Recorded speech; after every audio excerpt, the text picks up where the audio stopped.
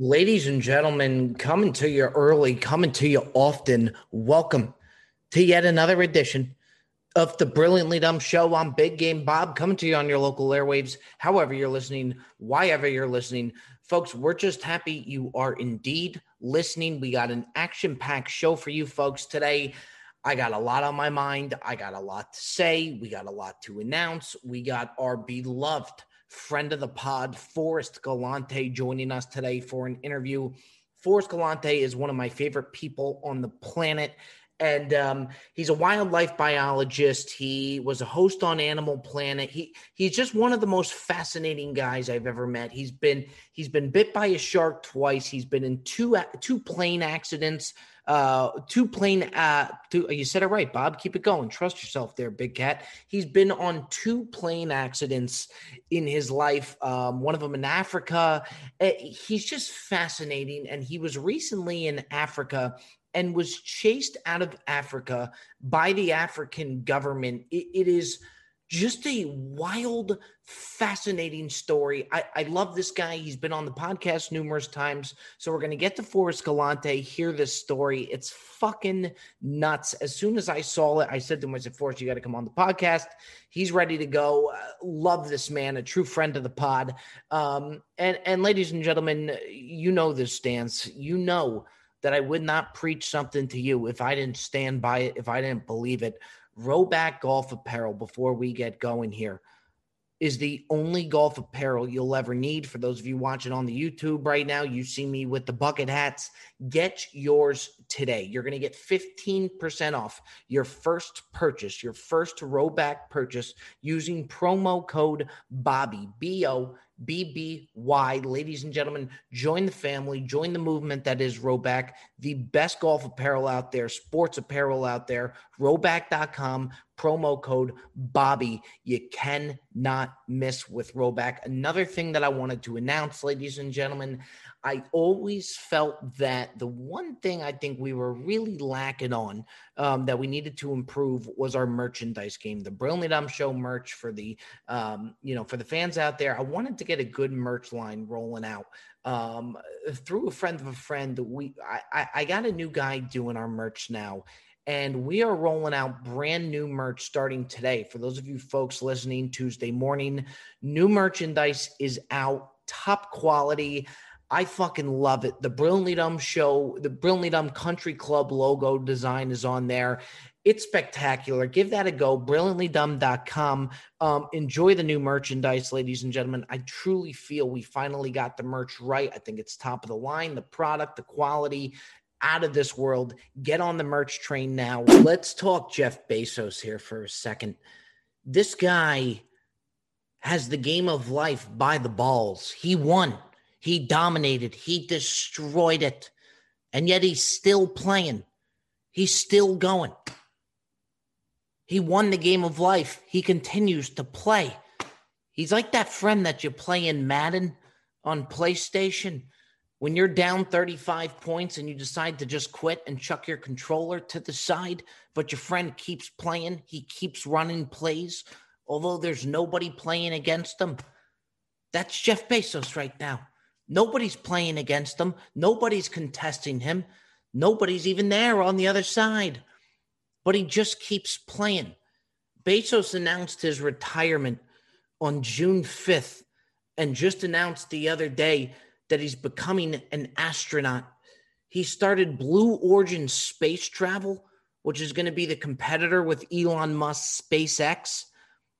I thought retirement was exactly what my dad does. My dad retired a year ago. He takes 2 naps a day. He goes to the grocery store twice a day. One time to get fresh produce in the morning. The next time because he doesn't really have a whole lot else to do. He plays on a softball league 2 times a week, even though he doesn't even like softball. And he could name you the entire Somerset Patriot Yankees minor league systems team, their lineup from start to finish. He knows everybody playing on the Somerset Patriots. He could tell you the name and their number, as well as the Yankees' entire organization, of course. And my dad lives a beautiful retirement. I want to know who's coming out of the Yankees farm system. I want to know a little bit about the Somerset Patriots. So, yeah, Dad, tough loss for the Yankees today. He goes, yeah, you know what? Tough loss. However, keep an eye out for this Hector Nunez kid. Should be called up to the big leagues next week. Next thing you know, I wake up one time next week, Hector Nunez has been assigned from the Somerset Patriots to the New York Yankees. It's a beautiful retirement. My dad's got nothing to do. And that's the type of retirement that I want. But not Jeff Bezos. Not Jeff Bezos. Jeff Bezos is worth $200.5 billion. And I hate the guy from Wikipedia that decided to add on that 0.5 to his net worth. $200.5 billion. Nothing will make you feel more subpar than hearing Jeff Bezos' name. But Jeff Bezos has announced that he is going to be going up to space. I don't know when, but he's going to be traveling up to space. My question, why? Why, Jeff? Jeff, if you're listening to the Brilliantly Dumb Show right now, possible friend of the pod, what about your experience on planet Earth would make you want to go up to space and try something different? They always say that the grass is always greener on the other side. In Jeff Bezos' case, there isn't any other grass on the other side. There's no color to the grass because there is no fucking grass. This guy's got it made. The only thing on the other side, I guess in space, is mud and moon rocks. This guy doesn't have to lift a finger on planet Earth. Why go up to space, Jeff? Why risk it all? I don't get it. Imagine trying to keep Jeff Bezos happy in space. Guy's used to eating lobster omelets for breakfast. And in space, he'll be lucky to get a bowl of Cheerios. The gravity probably sends all the milk up to the ceiling of the rocket ship. Jeff Bezos might not even get milk with his Cheerios. Imagine just seeing Jeff Bezos trying to eat Cheerios out of midair. A guy who had the world by the balls, and here he is totally out of his element in space, just trying to snag a few Cheetos so that he could eat, shove those things through his space suit. Why do it, Jeff? I just don't get it. What can space provide you that planet Earth cannot? Maybe a view? And even that, I think there's something that he could figure out. That guy could have NASA at his door in a matter of minutes to build a space simulator in his fucking closet. I just don't get it. I just don't get it. Before we move on, I'll actually tell you folks a good Jeff Bezos story. I'm working at the Four Seasons Hotel, as we all know. And I got a lot of stories from the Four Seasons, all the different shit, the different people that you see. And we were running an event. I was the guest services manager and valet out front. And they told us that there was going to be a very special guest coming to the ballroom event that night. And they wouldn't even tell us who the guest is. And anytime one of my bosses would not even be able to tell you who the VIP is, you knew it was going to be somebody big. We're talking massive. Whether it's presidents, there's been presidents, world leaders, whatever it is. If they didn't tell you who the VIP was going to be, it's going to be somebody huge. So I'm waiting outside. 2 Cadillacs pull up, completely blacked out. First car, bunch of security hops out, okay? Now it's my job at the Four Seasons to make sure not a single door goes untouched. So I usually open every door. That's how I spend my days, just opening doors. I go to open the back Escalade's door. One of the security from up front comes in a full sprint and just checks me right in the chest. Just a nice little forecheck like you see in the Islander game. Just press me right to the check, and it blows me back a little bit. Out the door comes Jeff Bezos. And I'm thinking to myself, I understand that this guy's the reason that I can have paper towels delivered to my door in the same day. But this ain't fucking Mick Jagger, okay? If you're going to stiff arm me like that, it better be John Lennon walking out of the car back from the dead. This guy just stuck me right in the chest. Turns out it's Jeff Bezos. But Bezos comes walking out the door, And the only thing that I could see, he goes to like step on the Cadillac step, to get out. This shoe had to be made out of anaconda skin. This shoe, I shit you not, was nothing short of $50,000. Now, I'm not big into the fashion game, but I know damn well it was probably the most expensive shoe I've ever seen in my life. And I thought to myself, maybe I did deserve that stiff arm. Maybe I did deserve that check to the chest. And sure enough, there he was, Bezos walking right on out.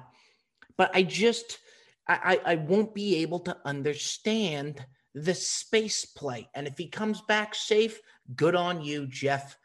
But the grass ain't always greener, ladies and gentlemen. In the meantime, we are going to be moving on to a phenomenal interview with Forrest Galante. I can't get enough of this guy. Again, I said it earlier, Animal Planet host of the show Extinct or Alive.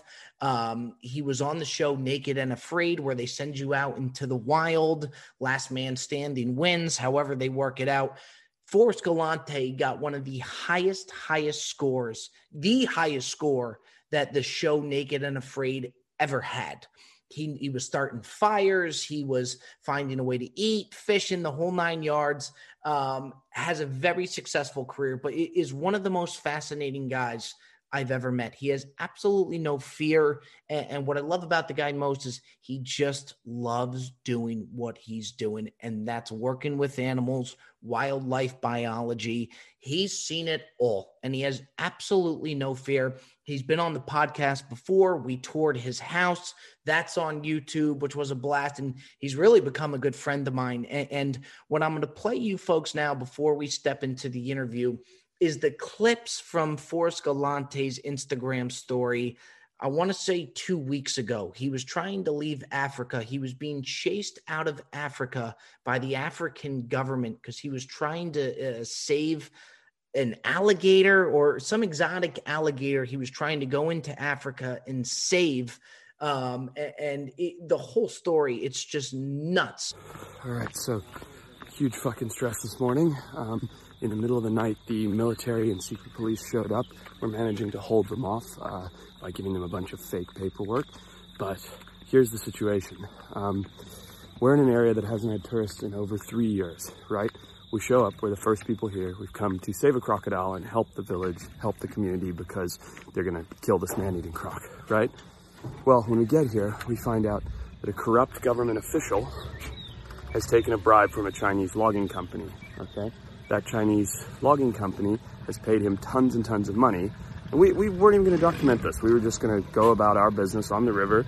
But when he found out there was a film crew here, he sent a reward on our heads, right? So now there are these guys here to try and kill us, or maybe not kill us, but take us in and confiscate all our gear and film equipment, because if this Mozambican official gets found out, then he's in big trouble.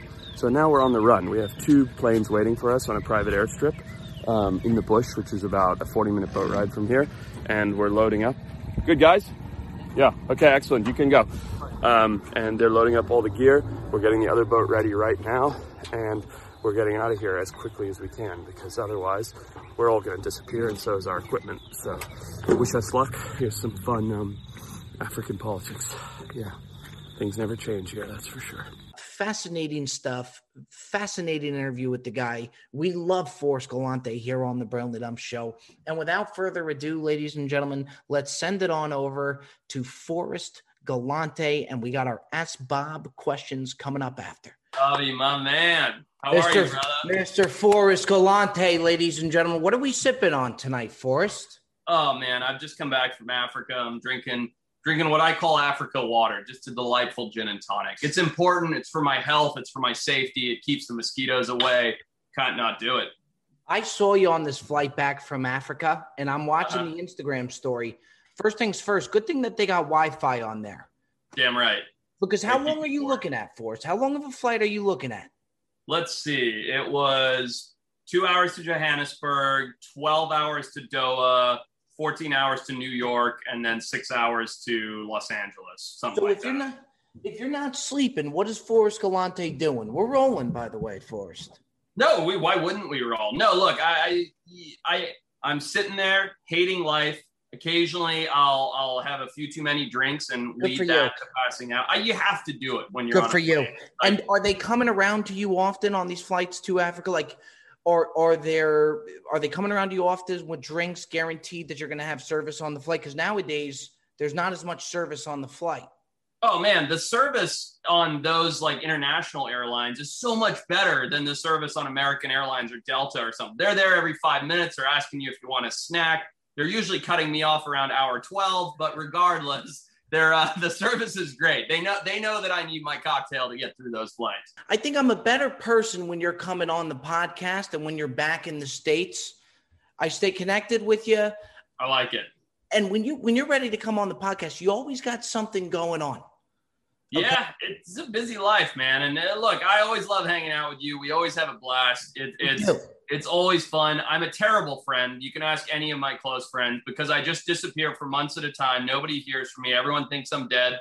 And then I kind of like pop up in a Speedo with a can of White Claw. And I'm like, let's go. Let's see what happens. But you like that though, Forrest. You like getting out there. And I feel like you could shut off the phone 2 weeks, no problem, as long as cameras are rolling for you. No, not even, man. No cameras, no phone. I don't care. I love shutting down the devices, getting off of this crap, unplugging for 2-3 weeks at a time. And I'm lucky because it's part of my job. You know, I get to go out there and unplug for a while. You got a book out, just came out, Still Alive. What I always say to you is, in all honesty, it's amazing that you actually still are alive. And I don't know if you meant to be joking around. When people see the title of this book, little do they know about Still Alive. It is amazing that you still are alive. Yeah, I guess. I mean, the way I see it is I'm like a cat, man. I got 9 lives. I've used up like 4 or 5 of them. You know, it's a lot of fun. You would think after all the shit that you've been in and all the shit that you've been through, Forrest, you think that you would have some sort of fear. Okay. And talking about the book and what led you here, you would think that you would have some sort of fear being in the accidents that you were in, plane accidents, you've been bit by a shark. There's no fear in you. No, I wouldn't say that's entirely true. I think there's a difference between being stupid and being brave, right? Being stupid is having no fear at all. Being brave is having fear, but knowing when to push through it anyway. And I'm not saying I'm the world's bravest man, but I've put myself into situations where I definitely am pretty scared, and I just try and figure out how to navigate it anyway. Do you need the adrenaline rush at some point for us? You know, people have asked me that. I'm not a typical adrenaline junkie because like skydiving, bungee jumping, that stuff doesn't interest me. Like, it's cool. I've done some of it, but it doesn't do anything for me. I don't need to do it every week. And that's like your typical adrenaline junkie, right? Whereas I guess when I don't want to give away too much about what's coming up, but the shoot I was just on. The shoot I was just on, there was this crocodile that had been causing a lot of problems, killed 5 people the week I got there. And I got asked to try and solve the problem. Anyway, we baited this crocodile in, and I could see him perfectly clearly from about 30 feet away in the blind. But something told me, and I don't mean this in a spiritual way, something was like in my brain was like, you got to get down there and get closer. So I belly crawled on the sand to about 3 feet away from the 17-foot tall, long man-eating crocodile. With the end game being what though? What's the end game there? Well, the end game was I had to solve the problem, but at that moment, I just wanted to get closer to him. I don't have a good reason. I just did. And thankfully, nothing happened. I can tell you, I got a stern talking to by some of my colleagues when we got done because they were like, "You're an idiot." But it was wild, dude. And you feel confident, even like in all these situations that we had, as far as the villages that you go out to and all of that stuff, do you feel confident if something does go wrong, being that you're in third world countries, that you could go to the people you need to go to? I feel confident that my team will do their best to take care of me no matter what happens and that they're very capable. But typically we're way too goddamn far out there and too removed from anything to deal with it. Like, you know, what am I trying to say? In other words, if there were a major accident, I don't think there's a lot that could be done in most of the places we go. It's too far. You know that going into it? Yeah, of course. But that's okay. I mean, let's just not have any major accidents, you know? I was watching your Instagram story And this to me was absolutely nuts. Now your phone had to blow up when this was going on. You were putting it on the story. Yeah, it did. I've seen you do a lot of wild shit. This to me had me to where I was hoping that you would keep posting to keep us updated. Can you hit us with the story you had in Africa? Yeah, man. All right. So on that same mission that I was just telling you about to work with this crocodile, we went to an area where there hasn't been any tourists in 3 years. Like COVID is a factor, but corruption, crime, violence, everything else, there are all these factors. So no tourists have been there in 3 years, right? We're the first people to go there in 3 years. Well, this is in Mozambique, Eastern Africa. During those 3 years, what we found out when we hit the ground was that there is a minister, a politician who's in charge of the region, right? And these Chinese logging companies have come in there and they're asking if they can cut down old growth timber for whatever reason. And he has taken a huge bribe from this Chinese logging company to allow them to cut down protected forest. Now, we were there to catch crocodile. We weren't there to talk about woods and forest, and I didn't even know this was going on. But when the first people to show up in 3 years to this guy's managed area was a film crew, he automatically assumed we were there to expose what he was doing. And so he's like, I'm going to bury them. Like, he's like, literally, they're going to disappear. So did you have any interaction with him at all when you went there? None. To this day, we've had no interaction with him. So what happened was... You have no idea this is going on. No, but, it's a remote area, and all of a sudden 5 gringos with cameras show up that have never been there before. Like, word got out, and it got out quick. So this news spread like wildfire, and everybody thought that, well, not everybody, but it got back to this minister who's in charge of this area, and he thought that we were there to expose it. So, that was it. It was him. He was out to get us. He was going to confiscate our cameras. I don't know what he would have done with us. I don't know if he would have locked us up, if we would have disappeared completely. We were remote, and this is Mozambique where things are pretty corrupt. Anyway, what happens is this guy comes running into our camp at like, it's not that early. It's not that late. It's probably like 12:31 in the morning. And he's like yelling to us. And he's like, the minister is sending the military, like, you're like, this is a problem. This is a problem. And we're like, well, this guy's name was Isaac. And we're like, what's going on, Isaac? Like, help us understand. And he explains the situation to us that I just explained to you. And now, is Isaac part of your crew? No, he was like a local hire. He was helping facilitate everything on the ground over there. But, he had got wind that this minister had got wind of us. So it's this whole game of telephone. It's all super confusing. Anyway, we basically pass out, go to sleep because it's like 1 a.m. We're woken up at like 4:30 in the morning by 15 guys with AK-47 surrounding our camp. Is your crew scared at this point? Because to me, this is why you're so fucking nuts.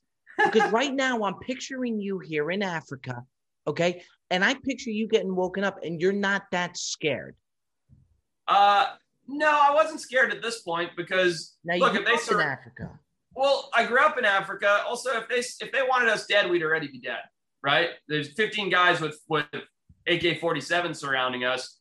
They didn't need to surround us. Like, it would have been pretty easy to just shoot us and walk away. So, like, we're already like, there's a hint of, oh crap. I think what was going through my mind was, shit, here goes all our footage. Like, we're going to lose this thing that we've been doing. That's why, and that, Forrest, is why you're nuts. If 15 guys in Africa show up for me, wake me up with AK-47s, the last thing I'm thinking of is content at that point. Yeah, well, I mean, I guess that's what crossed my mind. I'm like, geez, we have, $1 million, I'm making this up, worth of footage on our hard drives, and it's all going to disappear. So these guys show up, they surround us. It's still dark. It's early in the morning. They're standing by our boats so that we can't flee. They're totally surrounding us. So can you even have a conversation with them? So in that region of Mozambique, they speak, it's like they speak a little bit of the Shona language, and I still speak a little bit of the Shona language where I grew up. So it's like Spanglish, it's just a mess of words that, like, you're kind of getting your point across. It wasn't their primary language, certainly not mine. So there's a little bit going on. They were clearly angry with you? No, they couldn't have cared less. They were kind of sleepy-eyed and lazy looking, but they'd been sent by this minister, right? This politician. So Isaac, the guy I'm talking about, starts communicating with them, and he sits down with them, and we're all very cordial, and like they're surrounding us. But the boss guy, he like sits down. We start handing him paperwork, explaining we're here, we're working with crocodiles, blah blah blah blah, and I can see that it's going nowhere. It's falling on deaf ears. So I say to Isaac and the boss military guy, I'm like, look, go and get your boss and we'll sort this out, meaning the main guy. And he kind of like scratches his head and he basically communicates to us, like, I can't get a hold of him. He's like an hour and a half away. And I'm like, don't worry, we'll make a nice breakfast. And when you come back, we'll have everything ready and we'll sit down with your boss and we'll sort this out. But Forrest, what to you, I mean, don't you worry, okay, if I piss this guy off, okay, he travels from an hour and a half away. Is it worth the crocodile at that point? Well, just wait, because you're going to hear the rest of the story. So this is a ruse because I know that we're in deep shit.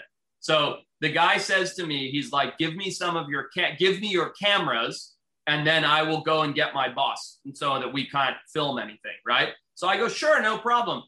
The night before, when they approached us, I told Mitch, back everything up on the hard drives, hide them in the bottom of your dirty laundry, and put aside crap cameras. Like, put aside the handy cams, 4 GoPros, like the crap cameras that we use, not the nice cameras. So Mitch comes running over. He's got a basket of cameras. It's 2 $500 handy cams that we use at night, and a bunch of GoPros, which are cheap as crap, and a hard drive with like some drone aerials on it. Like that, we've set this all up. So the guy looks at it and he like kind of nods his head and he goes, okay, I'll be back with my boss. And we're like, fuck, what are we going to do now? Sure enough, and I'm sure this guy definitely got in trouble over it, he leaves and takes with him all 14 other guys with AK-47s. Well, the second their cars pull out of our region, I'm like, get in the canoes, let's go, get the airplanes, blah, blah, blah. So we're on the satellite phone, we're calling the charter service. The charter service is sending the planes, and we are rushing. And we know that we have a ticking clock of about an hour and a half until the guy shows up, figures out we're not there, and we're fleeing.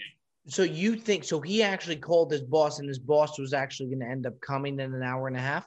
Don't know. Couldn't tell you. But as soon as those... You had no idea how far away they are? Nope, no idea. But as soon as those guys pulled their trucks out of there, which with the intent to come back, we bailed, and we bailed fast, because that's how people disappear in Africa. That's how your gear gets stolen, everything. So we had the charter service on the line.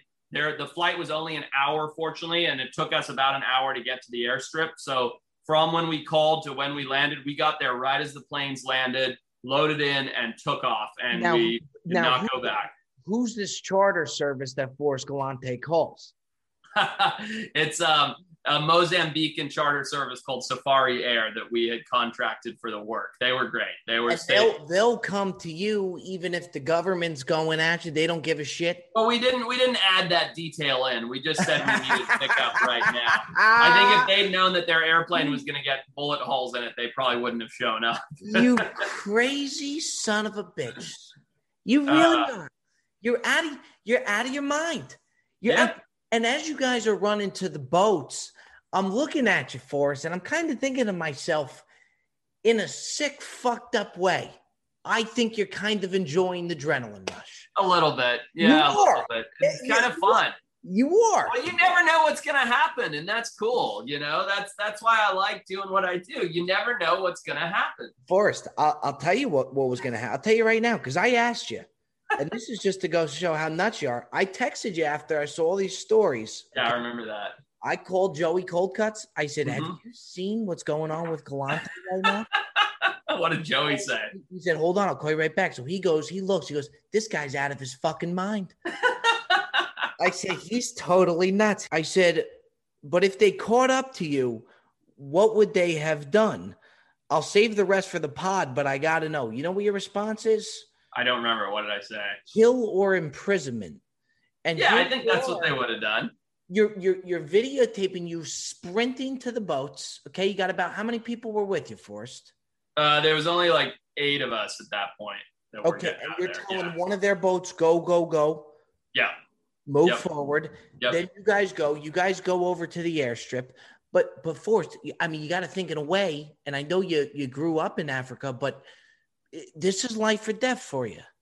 Could have been. Yeah, for sure. I mean, that's part of the fun though, isn't it? You never know what's going to happen. That's why we got out of there when we did. And when you got out of there, when the plane takes off, is there this big relief? Like, okay, Huge. we're good. Yeah. Huge sigh of relief. Like, whew, because I remember as the planes were taking off, we were looking down, and I don't know to this day or not whether it was the military, but there were 2 trucks coming on the horizon on the dirt road. And we went like this way, and the trucks were coming this way. So we could see these 2 trucks, and 2 trucks are what left our camp. No idea if it was the same 2 trucks. It could have been total coincidence. There's not a lot of vehicles out there. How many trucks can there be out there, Forrest? Well, exactly. So yeah, so that was pretty wild. I tried to grab my phone and film it, but by the time I did, you know what it's like taking a video outside of an airplane window. It's a waste. But yeah, so we got out of there. It all worked out. It was pretty crazy for sure. It was pretty fun. Do you call your wife when you get on the plane and say we made it, and then fill her in on what just happened? No, I don't tell her about that stuff. That'll worry her for nothing. What, is she finding this out on Instagram, Forrest? Nah, she doesn't have Instagram. She don't know. She don't know. No, but I'll tell you something that's really funny, Robbie. So those videos that I filmed were for the U.S. consulate, because I'm like, if we disappear, the U.S. consulate needs to know where and what happened. But I filmed them on my iPhone 2 days away from cell phone service. We were talking about this earlier in the show. So by the time I posted them, I was in a delightfully comfortable hotel with my feet hanging in the pool. And people are like, oh my God, are you okay? Like, what's going on? And I'm like, oh shit, this is like deceiving, because people thought it was real time, but it had happened 2 days ago. Hey, Forrest, I was one of them. No, totally. And I'm like, this is like, you know me, like I make honest TV and honest documentaries. So I was like, this feels really deceiving, like putting all this out there 2 days later, because it's all over. Like I'm sitting here with a Mai Tai, like it's done. Right, but you got it on footage to where you were 2 days out of having any type of signal whatsoever. Yeah. So it wouldn't have done a whole lot had you got it though. No, and that was kind of in hindsight. I was like, why did I bother filming that for the consulate? Like they never would have got it. There was no way I could have shared that. You know, they would have just taken my phone. Maybe I would have prison pocketed the old cell phone until I got to town or something. But folks, I cannot stress it enough. You must protect your ball sack. They are fragile down there. They are vulnerable. And I am tired of nicks and cuts on my testicles. And I won't go down unless it's the best of the best that's trimming them from now on. And that's why I got Manscaped. Protect your nuts, ladies and gentlemen. And the best way to protect them is with the new Lawnmower 4.0. This thing has a light on there for you to ensure that you are being precise and hitting all the targets that you need to hit. I feel like a friggin' coal miner down there with a light on top, just dialed in on my nutsack. You could get dialed in on your nutsack. Use Manscaped today. Get 20% off plus free shipping with promo code 20BOBBY. 20 Bobby. Protect your balls. I know damn sure your balls will thank you. They certainly thank me. They don't talk, but my oh my, if they could, they would say, hey, thanks for protecting us, Bob. The Lawnmower 4.0 is no joke, ladies and gentlemen. Order and order now. You know what, though, Forrest? Then as crazy as you are, your crew is pretty crazy, too. They're awesome, man. They roll with the punches. They get it. They've been chased. They've been shot at. You guys are all, in a way, kind of cut from the same cloth. For sure. No question about it. We all have different skills, different specialties, different ideologies, everything, but we're all cut from the same cloth, no doubt. And you know what? What I love about you, Forrest, you're one of those guys, okay? You've been very successful. You've been on Animal Planet, Discovery. You're one of those guys that could give two shits about the money, about fame. You just want to do what you do, wildlife biology, and just hammer away at it. No, that's 100% true. I mean, the part of speaking about the book, what I wrote in the book, the whole reason I wrote about like the book was just to show what wildlife science can be and how I chose to like carve my path out and stay true to what I wanted to do in the field and space of wildlife science. It really, has nothing to do with fame or wealth or anything. And I'm not exactly famous or loaded, but, I'm very fortunate that I've had the byproduct of success when all I've really done is dug my heels in and followed my passion. And it's a lot of fun, you know? In fact, I kind of wish I could do it without TV, to be honest. Like, I'm tired of being in front of the camera. I'd rather just do it to do it. But at the end of the day, being on TV pays all the bills, you know? It's like, it allows me to continue to do these amazing things. It's fucking nuts. Let me ask you this, Forrest. Honest to God, okay? Yeah. Let's say, and be honest with me. Always. All right? Let's say Netflix says to you, we want to give you a show. You're going to be able to continue to do what you're going to do, okay? We're going to throw 15 mil at you to have your own show as long as you want to do, but you got to take 3 years off of wildlife. No way. Not even a question. Well, you do this, you suffer for 3 years, and then you're gravy. The rest of your life, you could deal with wildlife. All you want to help as many animals as possible. I'll do it. Because $15 million, it takes me change your heart here, no?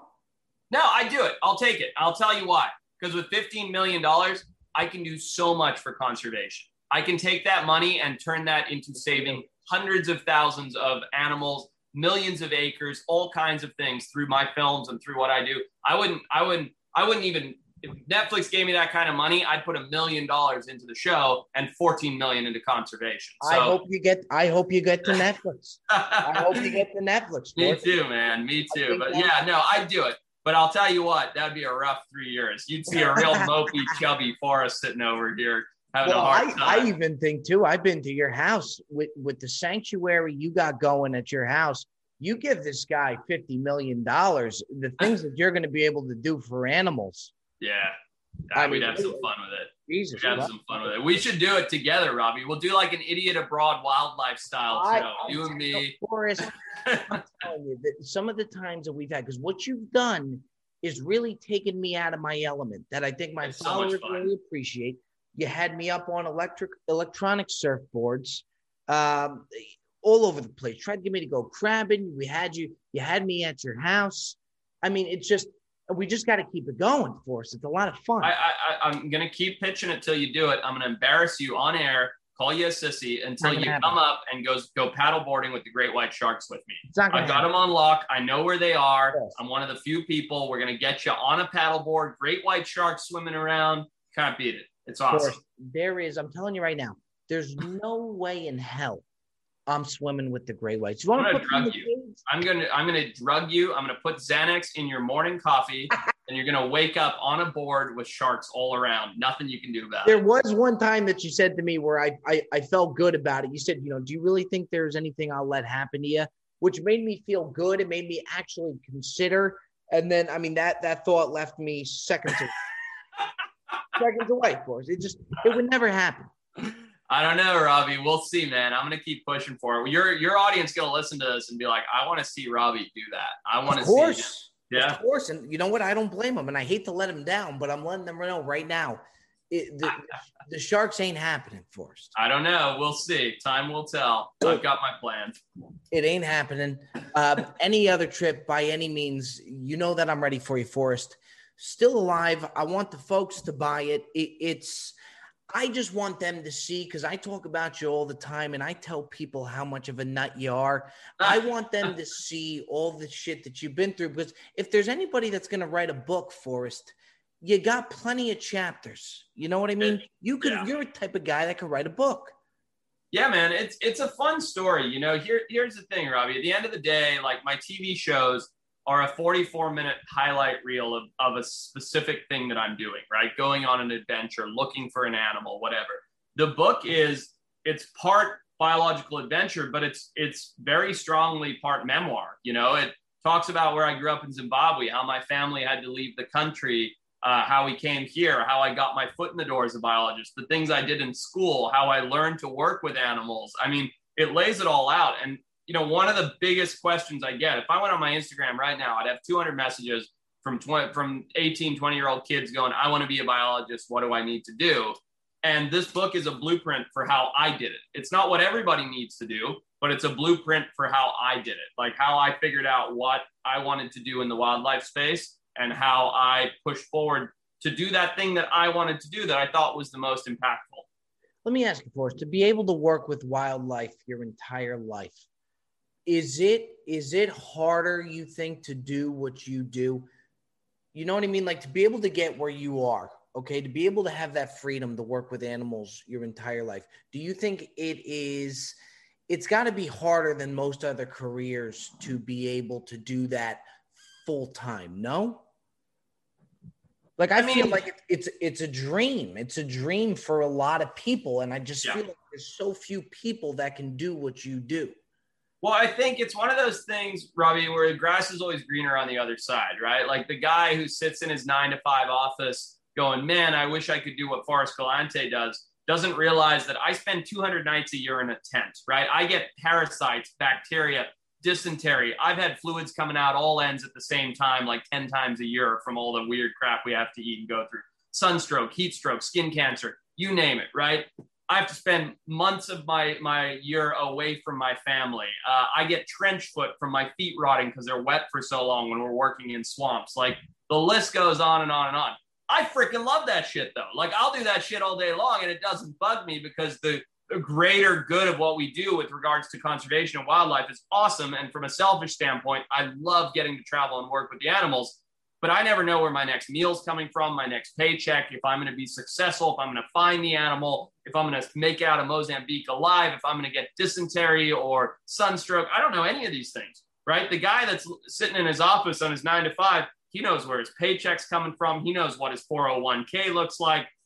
He knows where he's going for dinner. Nothing's trying to kill him tomorrow. There's not a single ant that's going to bite him and send him into anaphylactic shock. Like, you know, and I'm looking at that guy going, man, freaking Joey office job over there has got it pretty good. Like he knows exactly how much money he's making this year. He's got a roof over his head instead of a tent fly. Like, you know, so grass is always greener kind of thing, right? It's just different strokes for different folks. And I think that what I do, a lot of people like you look at Instagram, right? And you go, oh my God, this guy's life's incredible. But that picture that you see on Instagram or that thing you see on Discovery Channel, that's like the nice fun moment from the hundreds of hours of shitty, crappy moments. So, you know, it's just remember that those things are a highlight reel. Let me ask you something, Forrest. Do you feel bad for people who like don't have a passion, like that can't find their passion? Like you, from a young age, you knew what your passion was. You talk to you, it's obvious. It comes right out of you. Do you feel bad talking to people, being such a passionate guy and loving what you do? Do you feel bad talking to people who don't necessarily have like, or know what their passion is? So ask my wife. I have absolutely no empathy, right? I'm empathyless. I try having an argument with me. I don't. So do I feel bad for them? Maybe. The better thing that what I'm getting at is I just don't understand it. Like, how can you not be passionate about something? I can totally understand it if your passion is motorcycles, which I don't give a shit about, or TV, movies and TV, Great or take. Yeah, whatever, right? I don't care what your passion is, but how can you not find something to throw yourself into and be passionate about? Like it just comes so naturally. Like it doesn't matter who you are. It's so easy to find something or not. It's not easy to find that thing. It can be hard to find that thing. But when you find it, it's so easy to know like, oh my God, this is the greatest thing ever. Like, this is what I need to spend all my time doing. It doesn't matter. For you, it's golf, right? Like you freaking love your golf so much and it's fucking hilarious. And you can see it in your face when you're golfing, how much fun you're having 24/7. Great. Like, but like, how easy was that to figure out that you love golf? Like it just can't, it was just like that. You just knew it. Well, you know what, too? I think people can so easily tell as well when you're enjoying it. You know what I mean? Like, I watch you on Extinct or Alive, and like, it's just so obvious that you're loving what you're doing. You know what I mean? Like Steve Irwin, you watch Steve Irwin, who's one of your heroes. Like, it's just so obvious that he loves what he's doing. Same thing with me. I go on the golf course. How the fuck? I don't understand how I'm doing this full time. But it's my dream. You know what I mean? You're living it. Yeah, and you can see it. So when I watch you, it's the same thing that I see. And it's neat for me to see that you just fucking love it. And that's why I said earlier, you don't give a shit about money or anything like that. Being on TV, not on TV, you're just doing what you got to do to keep, you know, your passion alive and doing what you're doing. Well, and I'll tell you this, Robbie, back to your hypothetical earlier. If Netflix gave me $15 million tomorrow, I wouldn't change a thing about my life. Not one. I would do exactly what I'm doing at right now. The money, the platform, none of it would change a single thing. You know, I'd keep doing exactly what I'm doing, exactly the way I'm doing it. So I'm very, very fortunate that I have found that thing that I love so much and I get to do every day. Forrest, do we have fun together, or do we have fun together? Oh my God, it's great every time. I'm always looking for shit that we can go and do every single time. I will give you credit for that. You're very good about that. And a lot of times you'll bust my balls, you'll push me, because a lot of the things are way out of my element. I mean, even something as ridiculous as, it might not seem like a big deal for you, crabbing. Okay, you wanted me to go crabbing. I go down the water. I don't know what I'm doing. Am I wearing scuba gear? Are we throwing nets out there? Do we stay in the boat? I don't know, Forrest. What, do I seem like a stay in the boat kind of guy to you? No, you definitely do not, Forrest. No, we gotta do something, man. Robbie, you tell me when you guys have some time. I'm in the middle of like a pretty crazy expedition schedule, but at the end of August, I'm back chilling, catching my breath. Love to go get out there and do something silly. It's got to happen. It's absolutely got to happen. Forrest, you're the absolute best. You really do. Joey Coldcut says hello. Jersey Jerry says hello. Still alive, out now. You got to hate having a book. You got to hate where people ask. Show them, Forrest. Put it to the camera, would you? There you go. Boom. There it is. Look at that. Look at that mug right there, ladies and gentlemen. Nice color palette. That's the tortoise that you found from Extinct. That's the one. That's the big cover of Forbes Time magazine tortoise right there. They thought that fucking tortoise was extinct, and you proved that tortoise was not extinct. 114 years. Unbelievable. You got to, still alive, out now. You got to hate when people say, where do you find it? I mean, people know by now where you find the book. You can buy it anywhere you can buy books. A bookstore, Barnes and Nobles, Amazon. Like, there you go. Just tell you find it. It's not hard. If I can find an extinct tortoise after 114 years, you can figure out where to buy this book. Boom. Ladies and gentlemen, that's our guy, Forrest Galante, forever and always. Forrest, you're the fucking best, man. Love it, Robbie. Well, folks, there you have it. That's our guy right there, Forrest Galante. Again, I mean, the guy just absolutely blows me away. I love his passion. I really do. He loves what he does. He loves to get after it. The first time me and Forrest met, he had just come off Joe Rogan, and Joe Rogan asked just exceptional questions to him about animals, wildlife, biology. And the next day I showed up with Joey Coldcuts, and we came in camo gear to his house, and we just looked absolutely ridiculous. And he loved it. And he totally understood that we weren't animal people. He kind of just got my vibe right out of the gate. And we just hit it off. And we've been good friends ever since. Just love what he does. I really do. He's just an incredible, incredible guy with just an outrageous amount of passion. So there you have it, Forrest Galante. But in the meantime, ladies and gentlemen, we are not done here. On the Brilliant Dumb Show, it is time for everybody's favorite segment. Call me crazy, maybe so. Benny the Jet behind the glass on the ones and twos. It is time for the Ask Bob segment, week by week, Tuesday after Tuesday, Tuesday after Friday. For you Patreon folks, I tell you, call into our now voicemail, which is the number of 848-281-7906. Get your questions submitted on the Brilliantly Dumb Show. I love this segment. I love the voicemail. First question we have coming in from a guy by the name of Johnny Cake. Believe it or not, Boston, stand up. Hey, brother. Hey, Johnny Cake calling up from Boston. Quick question in regards to work etiquette and bathroom stalls. It used to be my biggest pet peeve when I would be taking a shit in one of the stalls and somebody would use one of the two stalls right next to me. Since then, though, I've noticed whenever I walk into the stall and somebody's already in it, within 10 seconds of sitting down, they're already wiping and getting out of there. So just kind of bullying in terms of getting them out of the stall. Am I being a dick?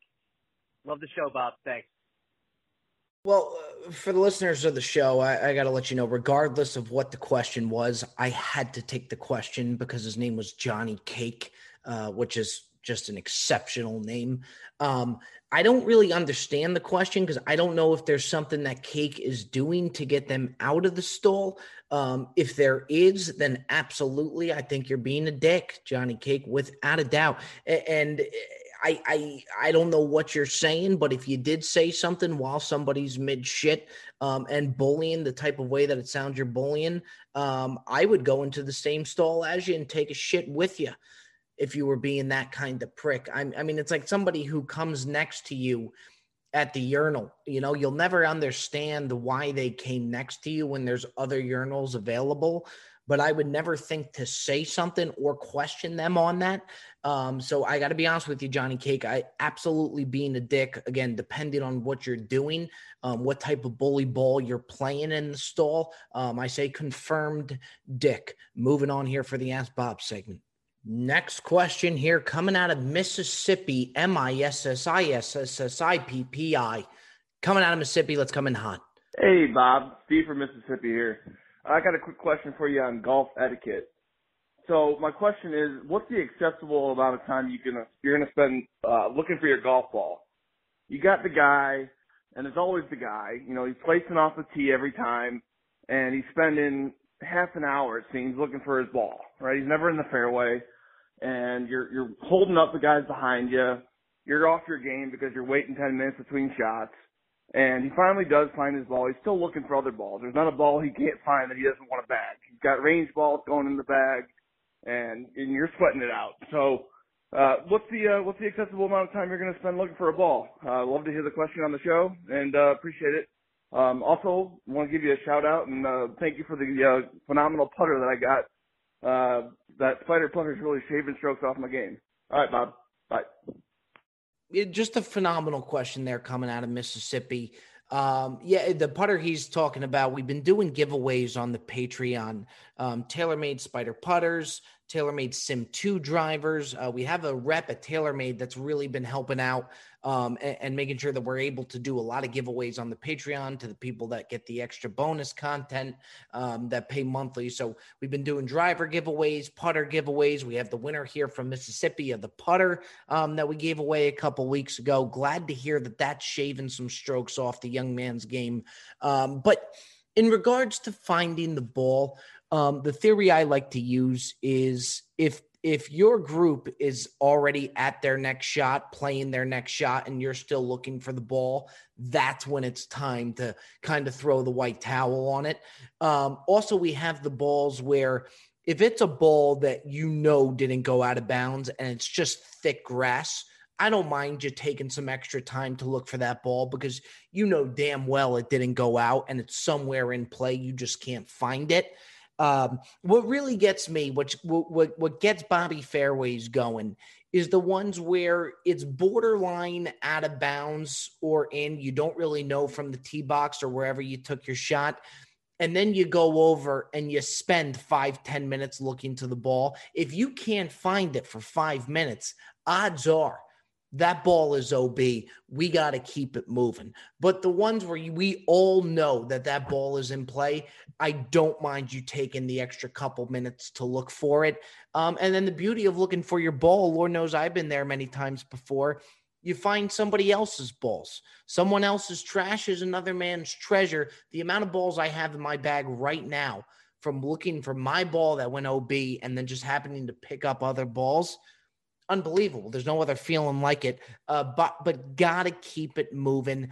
To answer your question, though, I just if the people I'm playing with are already on their next shot, I keep it moving. I don't let them play that next shot without me being right there with them. You take the drop. Great question out of Mississippi. Congrats on the putter, big fella. Then, folks, our last and final question coming out of Hawkinsville, Georgia. Let's let it rip. Hey, Bob. It's Hunter from Hawkinsville, Georgia. I just called in a minute ago. I'm at work. I had to hang up rather quickly. My boss was coming. Anyways, let's get through it. Let's talk about the most versatile casserole dish out there. Now, I know this show is all about the food, all about the love of the food, the love of the camaraderie around the table. Let's talk about the best casserole dish known to man, and that is green bean casserole. Now, personally, I could eat a quadruple stacked green bean casserole all by myself with no problems. I may feel sick after it, but it is worth it in the end.